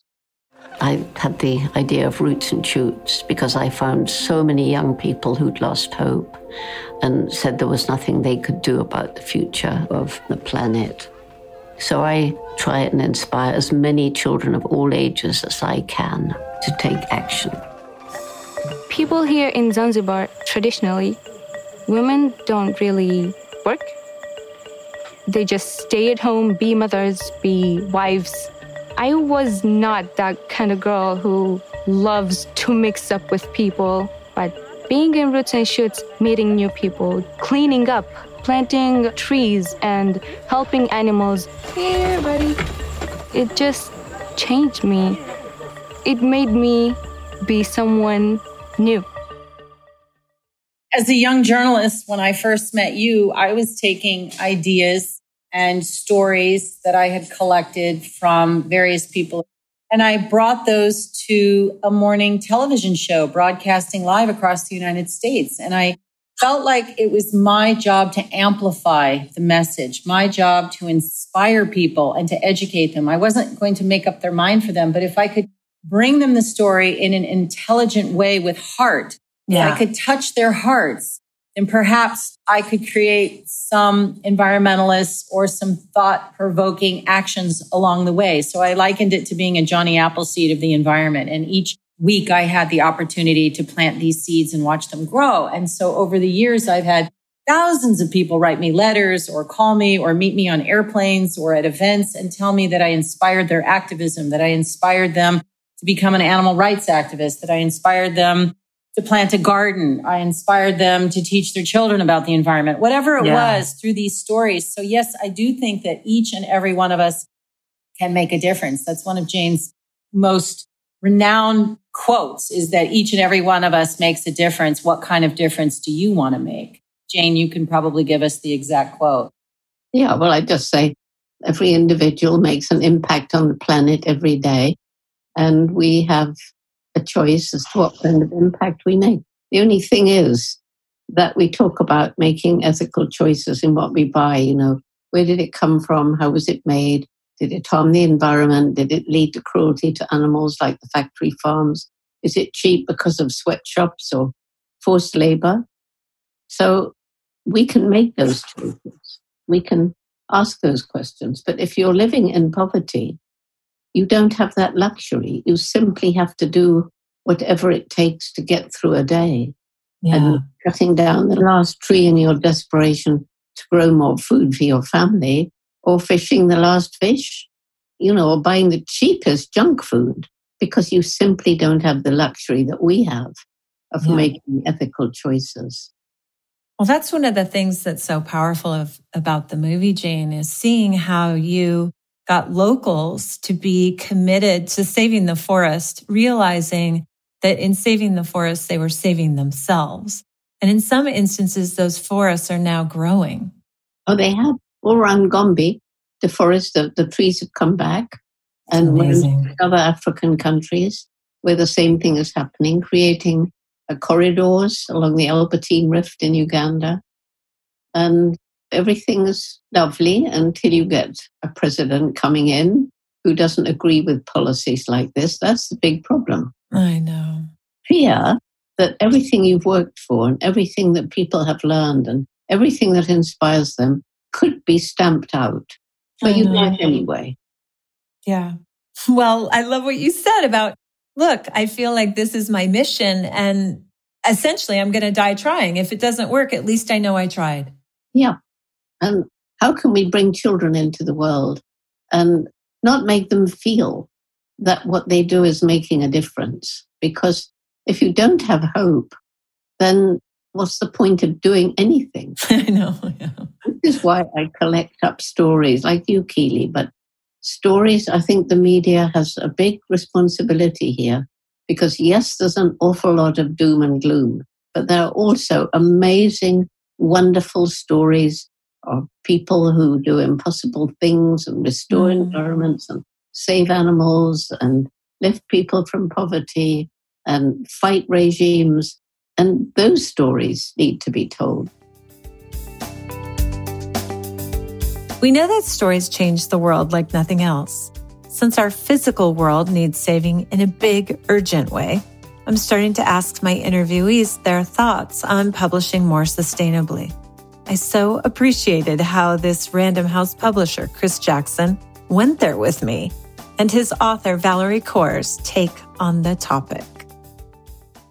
Chris, this may be putting you on the spot a little bit, but okay. I am a tree hugger. I'm a tree hugger whose art kills trees. No conflict there, right? So I want to address that a little bit about sustainability in our industry. My last book was with Simon & Schuster. It was printed on 100% post-consumer waste and soy inks. I had to walk. They weren't willing to do it, but God, it was an environmental book, so I had to put my foot down. But there are alternatives now. There's FSC certified paper. And do you think about the fact that 30 million trees are felled a year to publish books? And are you thinking about that when you're publishing and working towards being more sustainable? That's an interesting question. And it is putting me on the spot. But we're working on right now, the book is coming out in about a month or two by two women environmental activists and scientists, Kathleen Wilkinson and Ayana Johnson. On that, in fact, one of the things that was like a contractual requirement when we were doing, because they wanted us to figure out the most environmentally sustainable way to print the book. Yeah. Which led to some interesting conversations with our production and manufacturing people. It's something that the company as a whole is trying to move toward at Random House. Sure. Trying to move toward more sustainable ways of printing the books. But I think it's also an interesting project for us to try to think about, well, what is the next level of sustainability? And for an industry that is, as you said, still is a paper-based industry, even though there are all these other forms. And of course, there's environmental questions about every form that the books take. If they're digital, if they're audio, what are the consequences of that? So that's something that we are really starting to look into, because I think that's absolutely right. Even when you're doing books that you think are adding somehow, are part of, are virtuous in a way, or at least are opening up people to ideas that are important. Like, you don't want to also, while you're doing it, destroy the earth, which would be sort of counterproductive to the larger mission. And that's how I've always looked at it. I went into this industry knowing that it was a conflict, but also knowing that I needed to be gentle with myself and everybody else, because we're walking into systems, and systems don't change overnight. They're big, grinding, massive entities.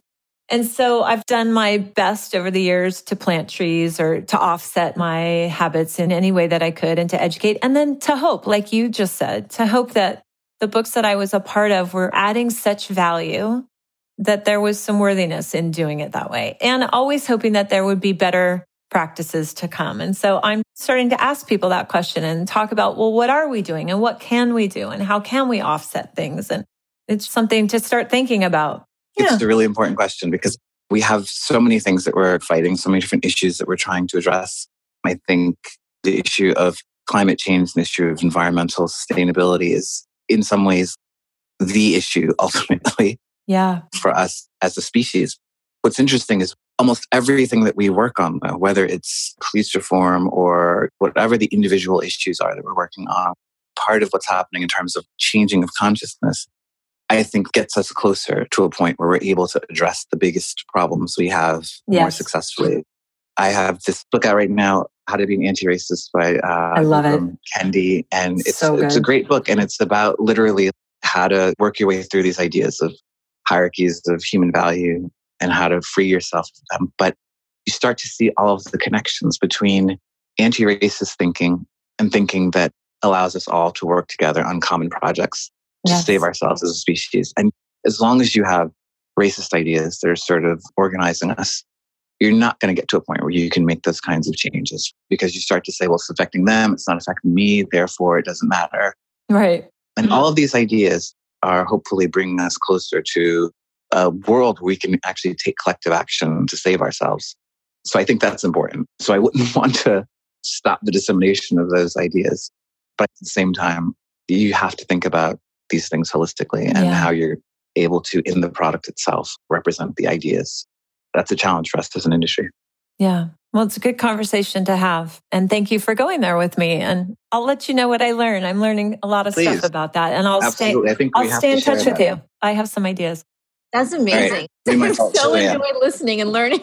The conversation that you are all having, I feel like I'm hearing that kind of version of conversation happening in so many different kinds of industries and spaces, certainly around racial justice, but then it connects to everything else. And so this shift from, there's a chapter in the book called Reimagine. And Chris, I almost feel like when I wrote it, I thought it was so radical.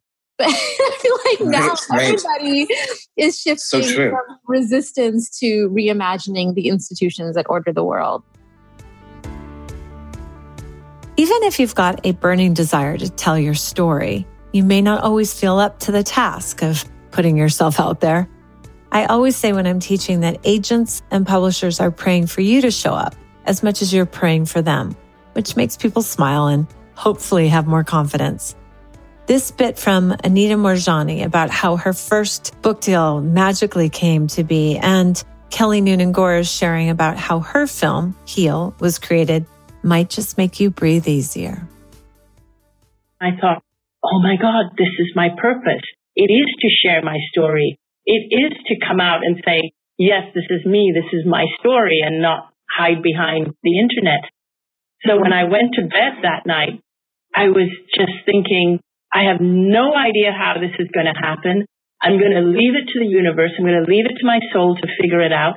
Wow. But in my head, I was still thinking kind of small. I was thinking, maybe my friend whose healing center this is, maybe she'll invite me back again. Maybe I'm supposed to come here more often. That's how I was thinking.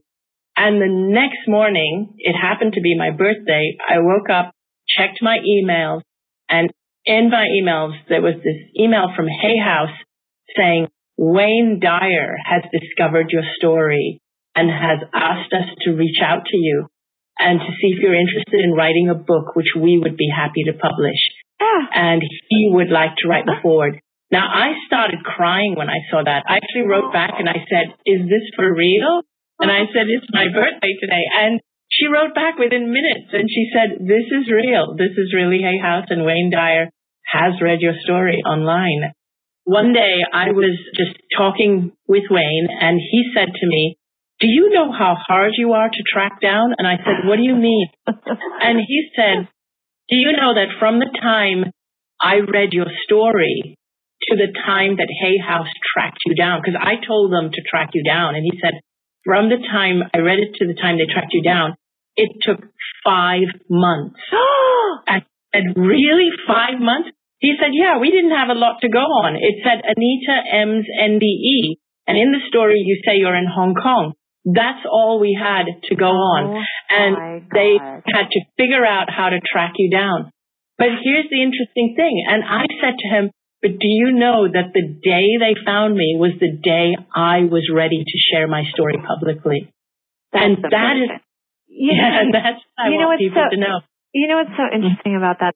Right now I'm halfway through a book proposal course that I'm teaching. And last week, the topic was PR and marketing. And I talked about that at the very open. It's about how intimidated most people are about PR and marketing and about putting themselves out there, because most people are pretty modest. There are very few of us who really want to say, hey, look at me, look at me. Most people are pretty modest, and they know from a spiritual standpoint we're all the center of the universe.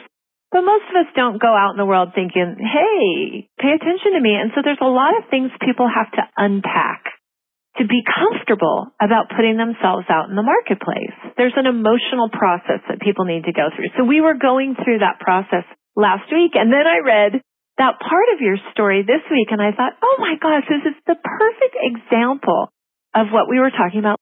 What is it that you have to do to get ready? Some people have to go to therapy. Some people have to do forgiveness work. Some people have to it's as simple as getting a haircut so you feel photogenic. Whatever it is, mentally, emotionally, physically, spiritually, there are things that all of us can do so that we're more in a position of ease to take our story out to the people who need it. Yes, it's exactly that. It's about becoming ready ourselves. And that's what I kind of call the inside out view, because we think we have to go out there and hammer at the marketing and hammer at other people. Right. But no, it's inside. Get yourself ready and it'll come. Oh, I love it. And Kelly, you've been a really good model for me about that as well, because Kelly's shy. Kelly, you're not a look at me person. Even though you were a model, even though you're an actress, you're actually really super modest. And you've been a great model for me about somebody who, okay, you're not 100% confident all the time standing up and talking, and guess what? You go do it anyway. And you don't always want to have the camera on you, and you go do it anyway. In fact, I don't know if you remember this, Kel, but I was the one who said to you on the first screening of your movie, where are you? Put yourself more in this movie. I want to see way more Kelly. And you were like, oh my God, I'm not sure I can do it. I was like, yeah, you can, because we want to see you. But that was not your initial feeling. No, I did. I actually, when we first hired our editor, we were still filming the movie, but we were editing as we were going along, and I was like, I don't know, guys, I feel like you should just edit me out. I know. And they're like, no. Well, guys, in this last third of the show, we saw how spirit leads us into all sorts of magical places and missions we did not anticipate.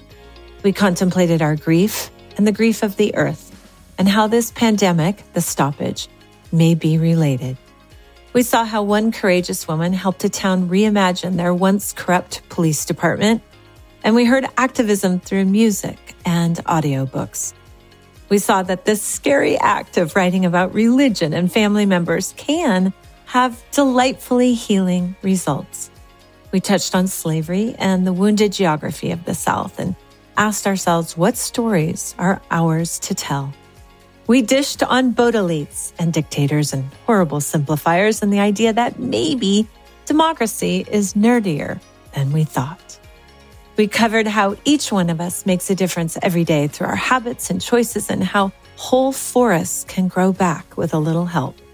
We discussed tree-friendlier publishing practices, something you will keep hearing about on this show. And lastly, we saw that magical things happen in our lives on the outside when we are ready for them on the inside. Wow, that's an almost wrap. From August 2019 to August 2020, a time in history I don't know that any of us will ever fully be able to wrap our minds around. Which makes me think of Deepak Chopra. At the close of his episode, Ariel Ford and I kept talking after Deepak hung up. We were laughing about how much of a mind bender our conversation was, and I think this behind-the-scenes bit between Ariel and me might make you feel good. Seems like a fitting way to close out these snippets with a big question mark and a smile. Ariel, you still there? I'm here. Dude, he is deep. I really do need some tequila. My poor brain is screaming, what the, what? I didn't quite get that. How do you string all those words together? But, for me, that's always been the magic of Deepak. I always said to him, listen, your audience, nobody understands a word you're saying. They just feel so good to hear you say it. That's because there's some level at which they know that you're sharing reality or truth with them, and he probably wouldn't call it reality, so you're sharing your illusion with them, but in a way that feels like we're floating in a gentle, warm, nurturing sea. Yeah, it feels like somebody knows what's happening. Okay, there's somebody that's got a handle on this, at least. Oh, geez. Yeah, well, you know what? I still think there's a level at which if you hang out with people who are woke, like big time woke, we might wake up too. I love it. I hope so. Okay, sister. That was fun as hell.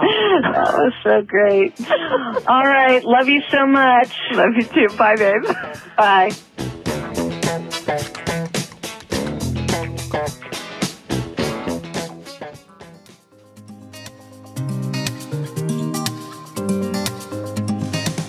Thank you to the fantastic writers who've come on this show. The writing journey can be lonely, especially now, so your wisdom and humor are invaluable. Huge thanks to you, dear listener. It seems a new podcast pops up just about every day, and I am enormously grateful for the gift of your time and attention. If you haven't heard them already, I invite you to check out the previous 3 Best Of episodes where Glennon Doyle, Abby Wambach, Anne Lamott, Van Jones, Brene Brown, Austin Channing Brown, Lee Child, Maria Shriver, Candace Bergen, Tom Hanks, Mary Carr, Catherine Oxenberg, Martha Beck, Dean Koontz, and so many others share the best of their best. And I'm always here to help you find your voice, your story, to craft your book proposal, and perhaps even introduce you to your future literary agent. My Carmel retreat should start back up in the summer of 2021, but my next virtual retreat starts soon on January 18th. And what a delightful, unexpected benefit of the stoppage. I hosted my first online retreat this past fall.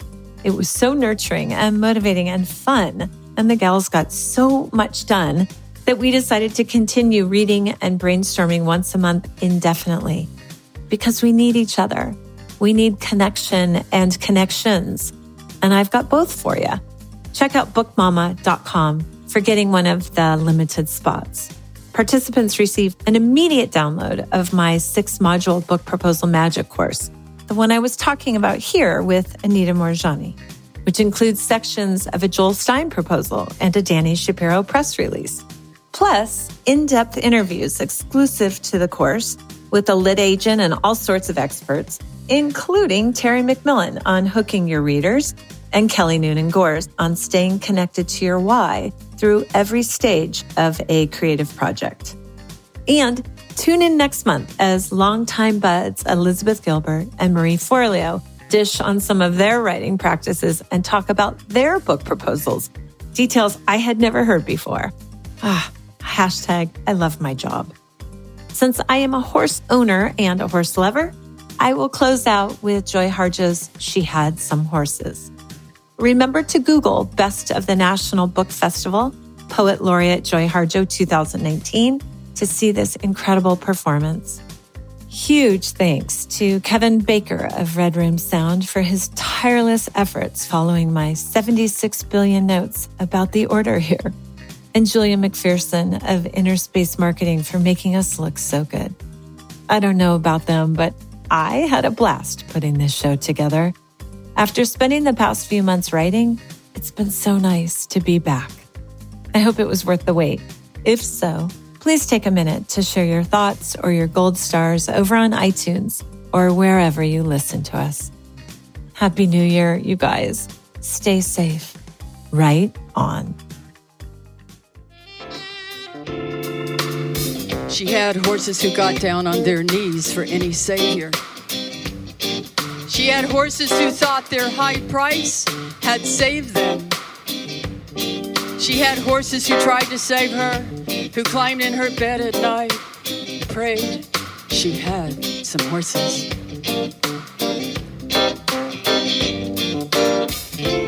She had some horses she loved. She had some horses she hated. These were the same horses.